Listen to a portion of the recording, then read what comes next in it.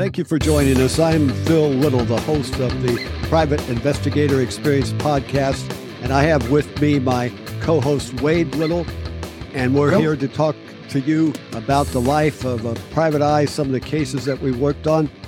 But I must say that perhaps like many of you, I'm a little subdued and a little heavy with what's going on in Israel and those attacks there that were beyond. I've been in some rough places and seen some rough things and watching what ISIS had done, but I tell you, this is overwhelming. And because my career started in terrorism and counterintelligence there in northern Israel and southern Lebanon, I have great ties there, and it's heart-wrenching to say the least. So for us to be talking about something as frivolous as a private detective and what we're doing seems a little bit out of place, but life does go on. Keep praying for the people there.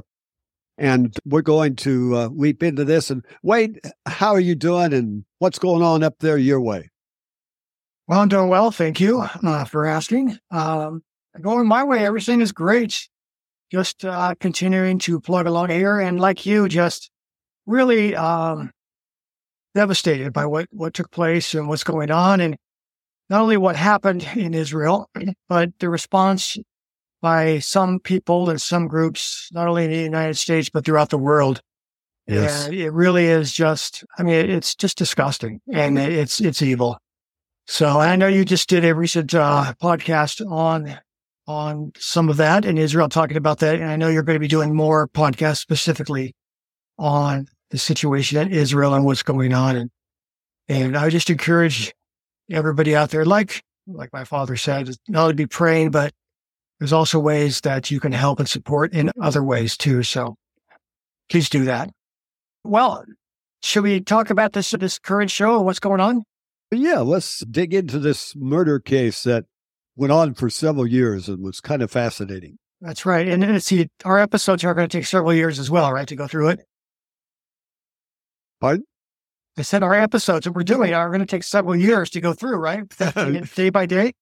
Well, yeah, we could. Yeah, if it went that long. I don't think we'd probably run out of interesting things to say. So maybe we should shorten it. Let's do that. Well, we're going to shorten it up. There's maybe one or two more at the most. But I do know that I've talked to some people and they're really intrigued by this. And when I was talking to them, they're like, no, don't spoil it for me. Don't spoil it for me. So that's really cool to hear. So, all right. So when we last left off of our episode here, we were talking about the girlfriend of our subject, the one who was murdered. His body was found in the hillside in Ventura County. And as the investigation went on, you and your wife at that time, my mom, were going out and doing some field work, some investigative field work on your own to gather information at a known spot where the investigation led to some names and some information. So that was ongoing, as well as what the police were doing, and then other entities who also became involved, which you'll talk about.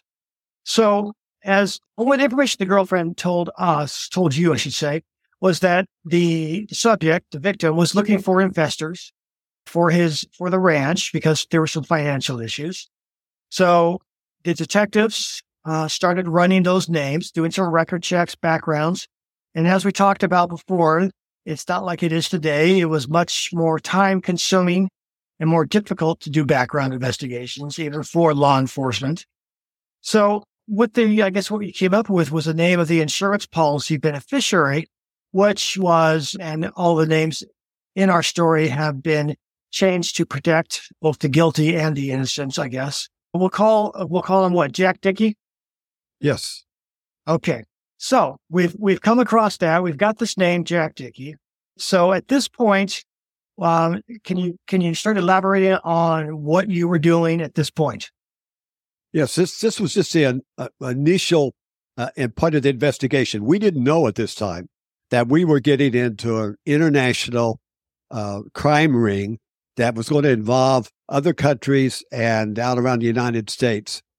And we said at the time, as we got into this and talking amongst ourselves, that we'd turn over a rock and another crook would crawl out from under it. So as Ventura County was focusing on just gathering all the background data they could, I had gathered a lot of information from the insurance company, everything they had on the policy.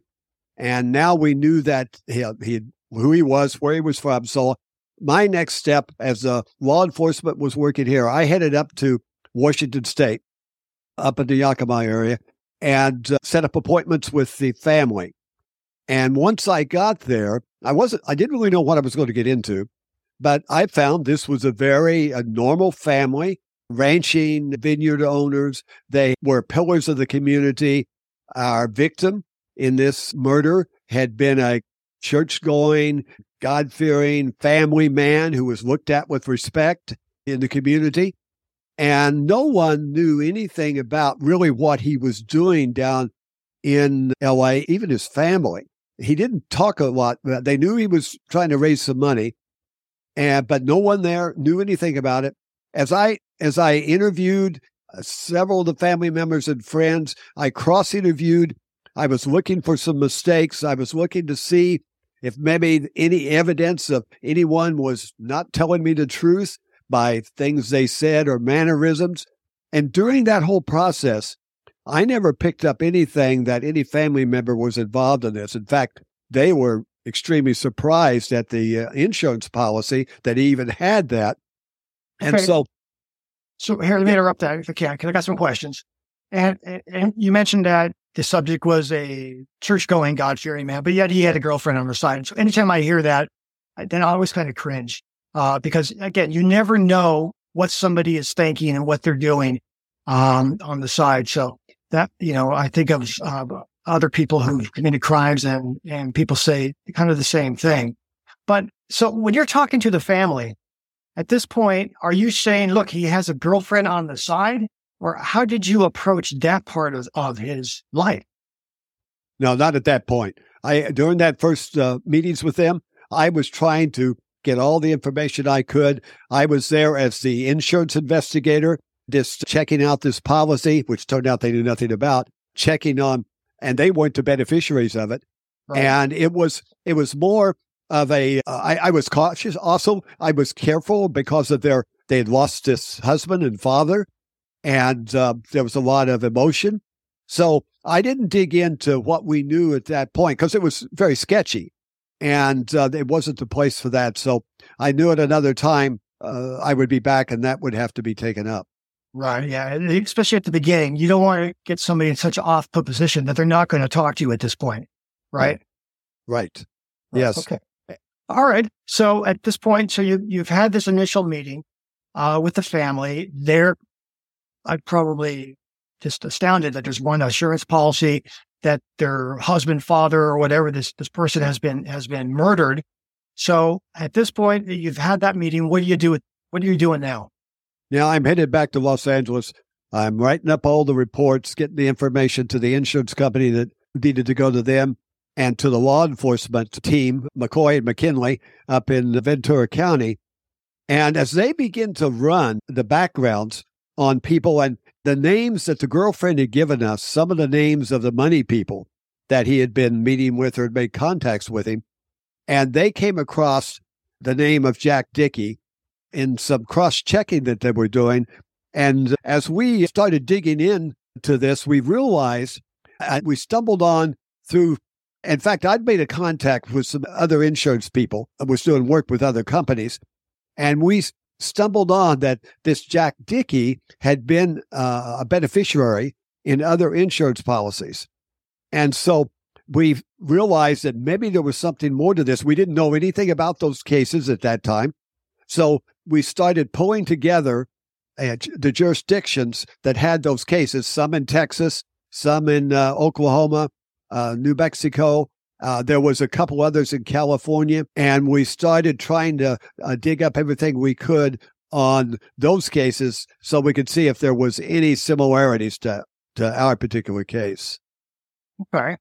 So we've got multiple states, and at this point, besides yourself and West Coast, is there, and Ventura County Sheriffs, are there any other entities involved in this investigation? No, not at this point. And that's one thing. And I think this was one of the reasons that they picked Ventura County to dump the body in instead of LA County, was because it's a smaller department, smaller county. They don't have the resources. And McCoy McKinley just told me, said, we don't have the resources to follow this out. Looks like where it's going, because it was going to be very involved. So that's when I went to the insurance company, told them what the story was and how critical this was. And of course, they had a couple $1 million at stake. So they said, well, we'll fund that investigation. So I was able to put together funding so that McCoy McKinley could keep going. And the next step was, once we had the cases where the jurisdictions were in, we started contacting the locals. And we found out that we had unsolved murders very similar to ours, with Jack Dickey's name all over the beneficiaries. And then we knew that we needed to bring people together. So at that point, we decided to set up a task force. Right. So these other local jurisdictions you're talking about, this was what, Texas, Oklahoma, LAPD, because you talked about other parts of California. So we had those three jurisdictions in each of those states. Was there anybody else that you brought in at this point, especially I'm thinking of federal agencies, they get involved at this point? Well, yes, that's what we did. Once we started talking to these other states and realized that they had some of the same set of suspects and people of interest in it, we also had contacted IRS intelligence, because they would be involved in any money laundering or money obtained illegally. And then the FBI, we contacted them because we had these multiple state jurisdictions and murders across state line. And some of these people, we began to learn, had traveled. Of course, the suspects were traveling across state lines, but in some cases, they also had the victims traveling across state lines. So we decided we need to find out what everybody knew. So we set up a conference, a 2-day joint investigation conference up in Ventura County, right on the ocean there. And all of the detectives came in from all these jurisdictions, bringing the information they had, so that we could set up some kind of a working arrangement.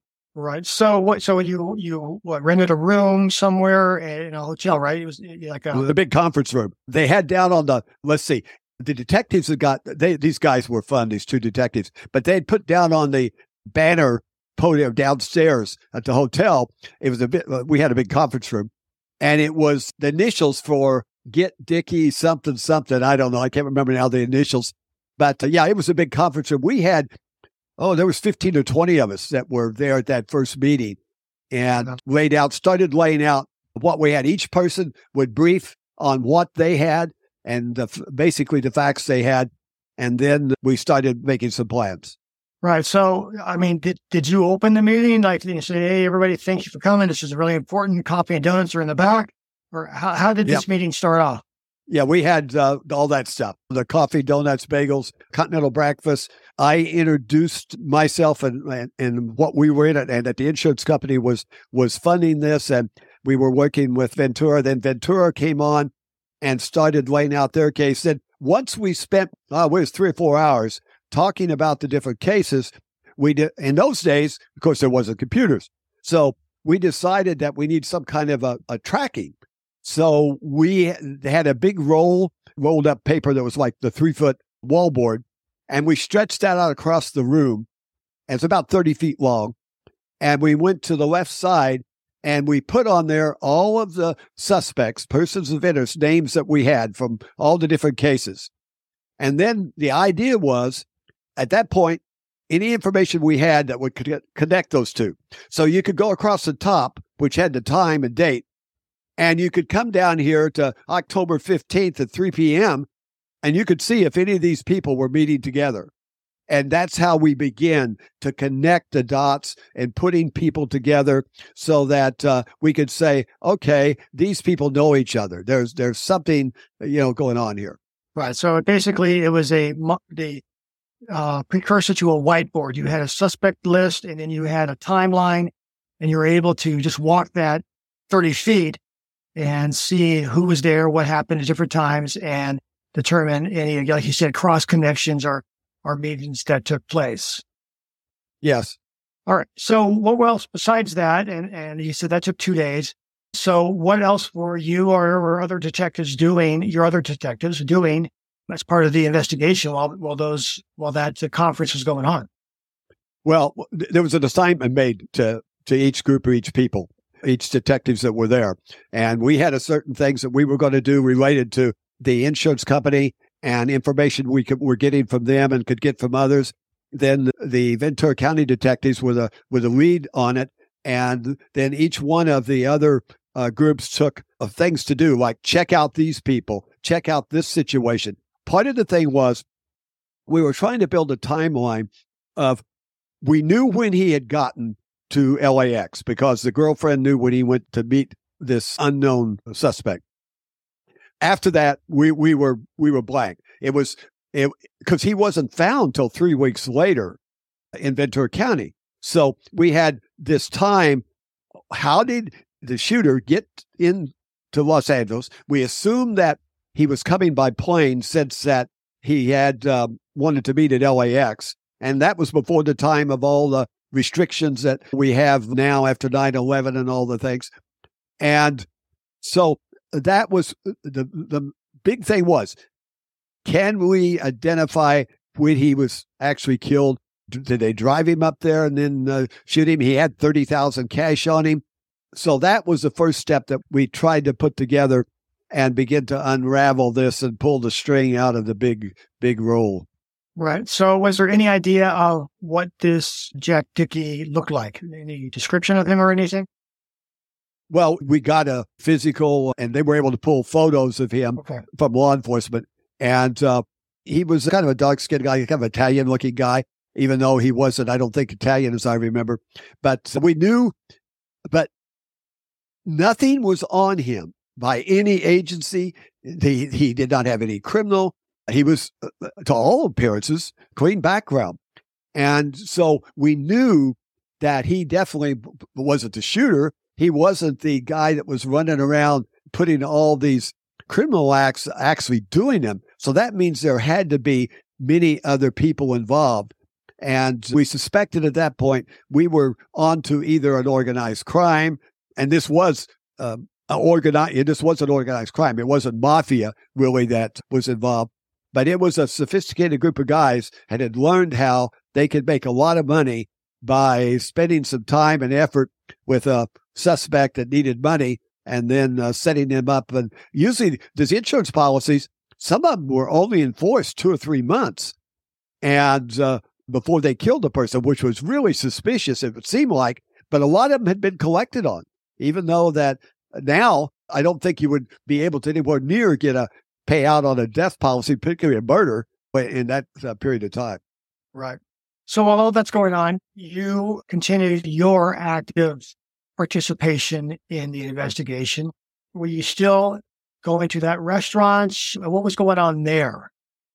Well, we kept going there, but at one point there, I realized that something wasn't right, that the way we started getting treated, there was in my mind, they had a suspicion, and I wasn't aware at that point. Later, I found out that they had ran my license plate and gotten the fact that I was a private investigator.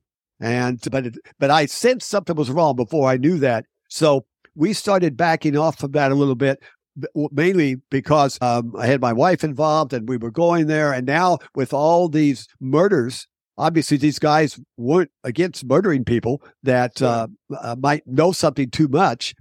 And because they were trying to pick my brain, they were trying to talk to me questions that just raised the red flag. So we backed off from that. And it was then that we had Texas stuff coming in. We had the locals there and in Oklahoma. And we uncovered a case up in Oklahoma that was the largest murder for hire case at that time, the Mullendorf case. It was a $10 million policy. And so that popped up, and we wanted to find out more about that. So I made a trip to Texas and Oklahoma to see what we might be able to find out there. Interesting. So, I mean, I've got to be honest here. I have no idea where we're at time-wise on this episode, but it sounds like that might be a good segue for our next show. Yes, you know what, Wade, you're right. I think we've given some. Next time, There's going to be a good-looking blonde that gets involved in this picture. There's going to be a few twists and turns, and the intrigue unravels. And we thought we had the gun. Ultimately, we had gotten the gun that we thought had killed him through a series of things. We'll go into that a little more. But we thought that we had a victim who we were going to be able to exhume and find the bullet and in his head, and that would solve our problems. But we'll leave that for next time. Don't say any more. Yes. All right. I won't. All right. So obviously this is a crazy case. And this is one of those cases that when you read about it or when you see it and hear about it on a podcast or are watching a video cast or whatever, you're thinking, wow, this is crazy. And it's intriguing and it's just so much going on here. And so I think by our next episode on this, we'll tie all the loose ends up probably, right? Well, it might take two more, but we'll probably close. So we're close to everything. And so it'd be interesting, though, if anybody out there, remember, we have an email address, and that is pi777@gmail.com. And if anybody out there would like to send us an email and tell us what they think might happen or is going to happen or just some ideas on this murder investigation, please send us those emails, and we will be happy to look at them, and we'll even talk about them in our next show. So go ahead and send those in. And always, again, we read every email, and we look forward to receiving those. So we thank you for those. Also, if you haven't already, hit that subscribe button, hit like, tell your friends and family about the show as well and what's going on, and have everybody join in. So that, based upon that and everything we just talked about, is there anything you want to close with? Yes, hit that subscribe button, then the notification bell, so you'll be notified. That's the next time. And until then, hey, folks, we're living in a very messed up world. Be praying that peace comes. And may God bless you, keep you and your family safe, and may God bless America. See you next time.